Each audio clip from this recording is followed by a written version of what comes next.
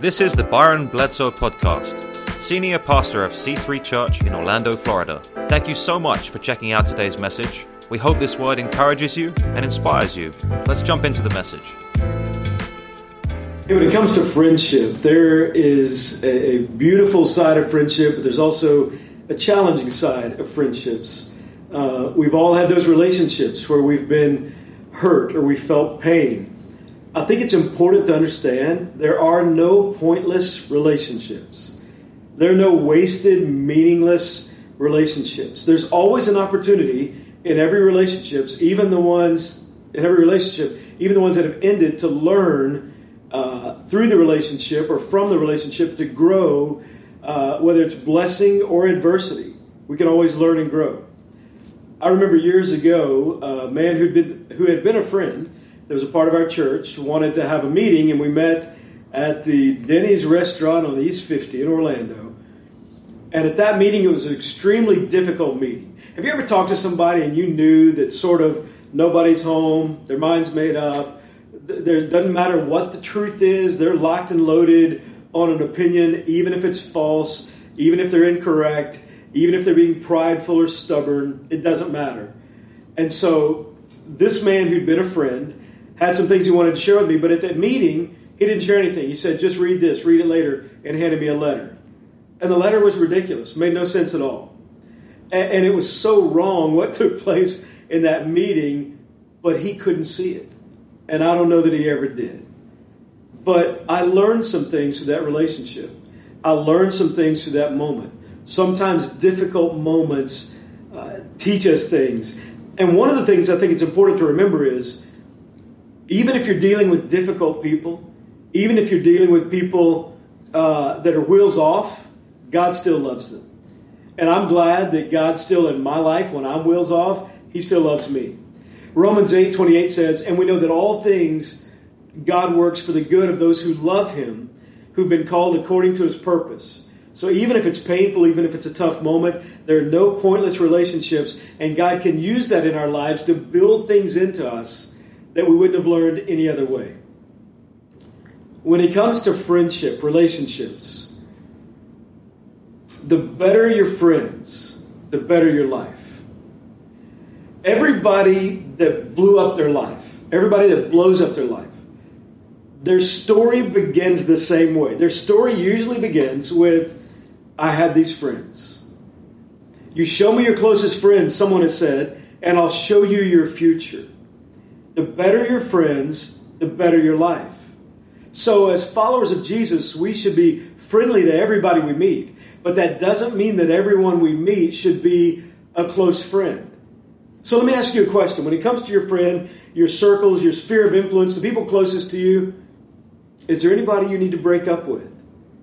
I'm not talking about a dating relationship. Maybe that's the case. But I'm talking about in friendship. Is there anybody that you need to put some distance there, because the better your friends, the better your life? Who do you need to break up with so you can see somebody else? Because sometimes in our friendships, we're connected with people that are not healthy or not helping us grow.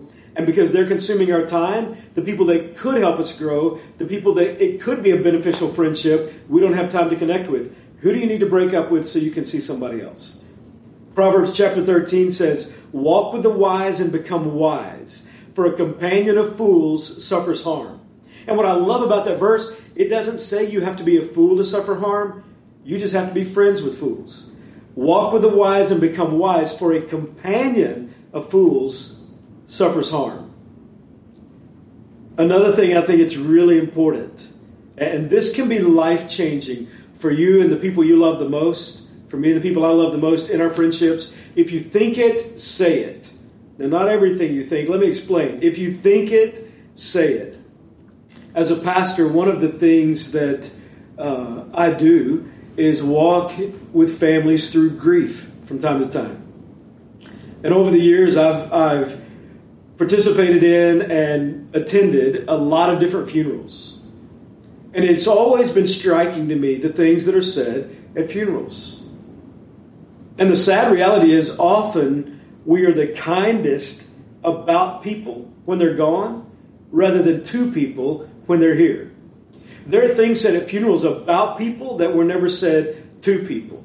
So if you think it, if it could be encouraging, if it could be uplifting, if it could help somebody, if you think it, say it. Don't wait for funerals to celebrate people and say good things about them. Everyone needs encouragement. So today, who can you encourage? As you roll through this day, who is it that you can encourage? 1 Thessalonians chapter 5 says, therefore, encourage one another and build each other up, just as in fact you are doing. Be a life builder. Be an encourager, because that's who Jesus has called us to be. Another thing that in 50 years I've learned and am still learning is negativity and positivity are both contagious. And what you expose yourself to, you will catch.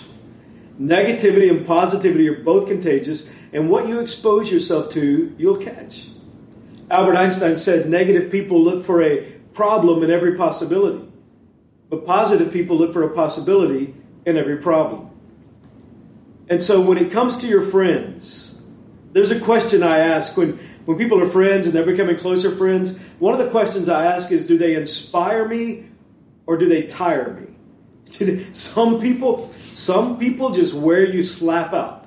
Do they inspire you? Do you feel energized when you're around them? Do they help the relationship be healthy, help you be healthier as a person emotionally, spiritually, and how you think and how you process? Or do they tire you? Do they just wear you out and drain you? 1 Corinthians chapter 15 says, don't fool yourselves. Bad friends will destroy you. So your circle of friends, if they're primarily negative, you're going to be more negative.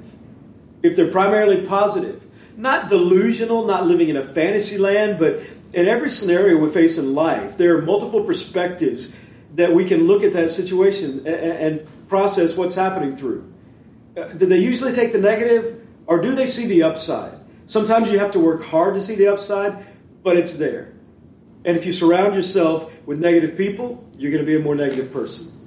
The thoughts we have become the life we live. So I want friends that push my thoughts in the direction in my life that I want to go, in a more positive, uplifting way. The last thing I would say today about friendship, a lesson that I think it's important for us to really not just know as followers of Jesus, but to embrace and to be a part of in our relationships. Friends bring friends to Jesus. Friends bring friends to Jesus. Luke chapter 5 is the story of these guys who had a friend, and they were determined to get him to Jesus so that Jesus could heal him. Verse 18 says, some men came carrying a paralyzed man on a bed, and they tried to carry him into the house and put him in front of Jesus. But because of the crowd, they could find no way to take him in. So they carried him up on the roof, made an opening in the tiles, and let him down on his bed in the middle of the group in front of Jesus. They had this whatever it takes mentality. I've got to get you to Jesus. If we've got to climb on the roof, if we've got to tear up the roof, if we've got to lower you down, I've got to get you to Jesus because of what he can do for you. They didn't function out of convenience. The convenient thing would have been to think, we tried, we just can't do it. There are too many obstacles. They functioned out of conviction. The conviction that God loves everybody, and Jesus is the one person that can change this friend's life. They knew he needed to. He had to see Jesus. Friends bring friends to Jesus. I remember years ago, we were living in South Carolina, and I was traveling and speaking in churches around the country and sometimes overseas. And I'd come in from a trip. It was late at night. I don't remember what city I'd been in or where I'd been. And I was coming in from a speaking engagement and got in the house. And it was late at night, 11, 12 o'clock. And there was a knock at the door. And it was our next door neighbor. His name was David. David was in his early 30s, and we'd become friends. And he lived next door with his daughters. And Angie and I lived there. This is when our girls were young. And he knocked on the door late at night, and I answered, and I said, hey, man. He said, hey, could we talk? And I could tell by his face that he was in pain. And this wasn't just a, hey, let's shoot the breeze. It's late at night. And he came to my door, and he knocked on the door. And I said, yeah, come in. He said, no, could we go to my place? I said, sure. So I went next door. We sat down, and I noticed as I went in the home, it was strangely quiet. Now, it should have been quiet because it was late at night, but it was an eerie quiet, a different quiet. David told me that because of his drinking problem, he lost his driver's license and he was going through a difficult situation with the mother of his kids, and because of his drinking and because of some things happening in his life, the courts stepped in and they took his two little girls. And they weren't living with him anymore. And David shared his story and the pain he'd walked through. And I'll never forget this moment. He's sitting across from me. And he looked in my face and he said, "Is it really real? This thing you talk about, the whole Jesus thing and how God can change our lives, is it really real? Is there anything to that?" And I said, "Absolutely, man."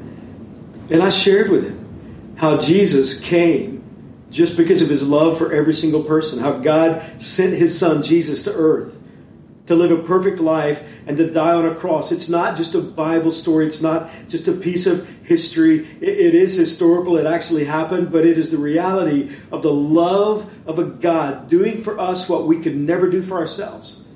Jesus died on that cross and shed his blood because he was a perfect sacrifice. That's the only way sin could be paid for. If there were any other way that God could forgive sin other than allowing his son to die, don't you think he would do it?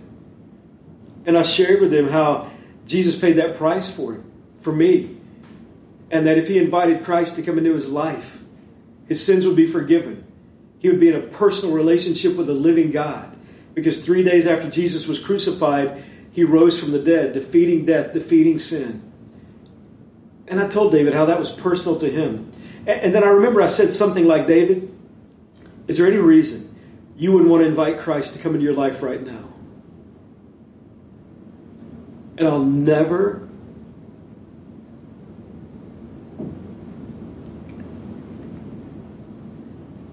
forget the moment. This grown man with tears flowing down his face. A man's man. I'd never seen David cry.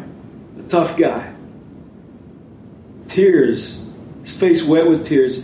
He looked me right in the eyes and he said, "I know what you're saying is true, but not right now. I'm not ready." And I said, "Okay, man, I want you to know I'm praying for you.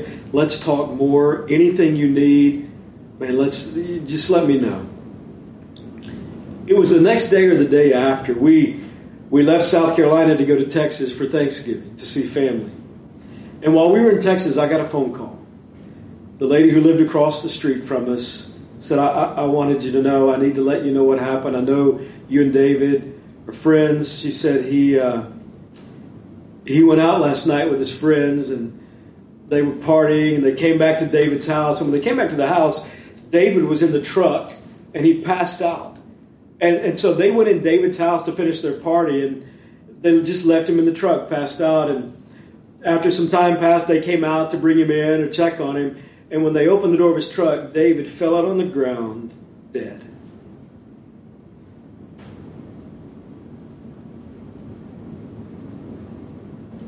And all I could think about was the last thing he said to me. "I know what you're saying is true, but not now." But as I think about David's story and the tragedy of his life, man, as I think about the free gift that God offers every single one of us, God is a loving God that wants to know every single person. And every single person you and I lock eyes with is deeply loved by a holy God who invites us to call him Father. And you and I, if you're a Christ follower, we have a responsibility. We have an opportunity. The way that God loves people is often through people. Friends bring friends to Jesus.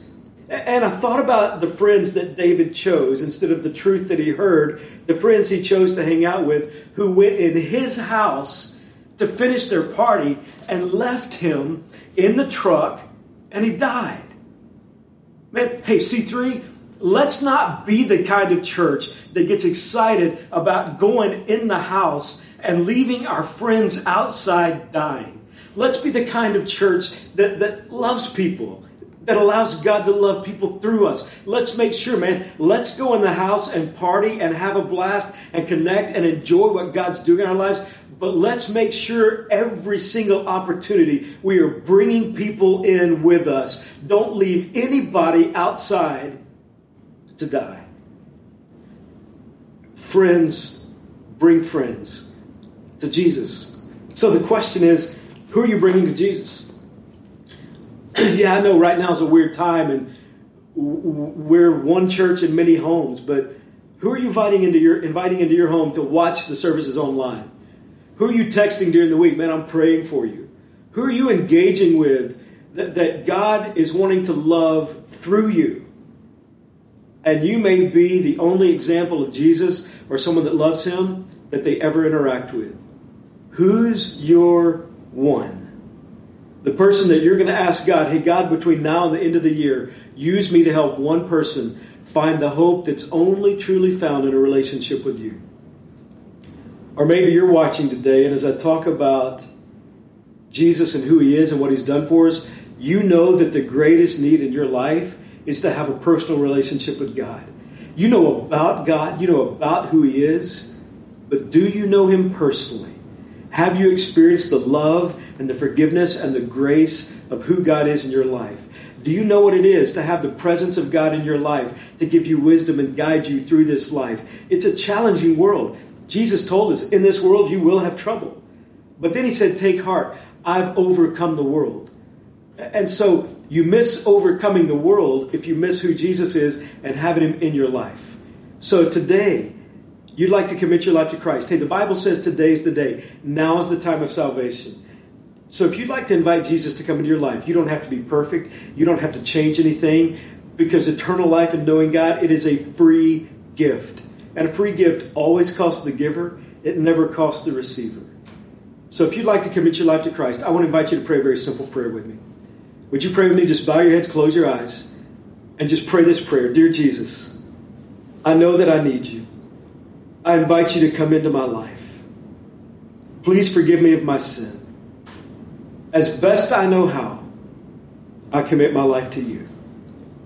In Jesus' name, amen. Hey, thanks so much for joining us today. We hope this message encouraged you and inspired you. Would you share it with someone that you're connected with? And also, if you want to be a part of supporting this incredible life-giving movement, you can text C3 Orlando to 77977. You can also go to our safe and secure giving website at givec3.cc. Listen, we love you guys. We're praying for you. We'll see you next week.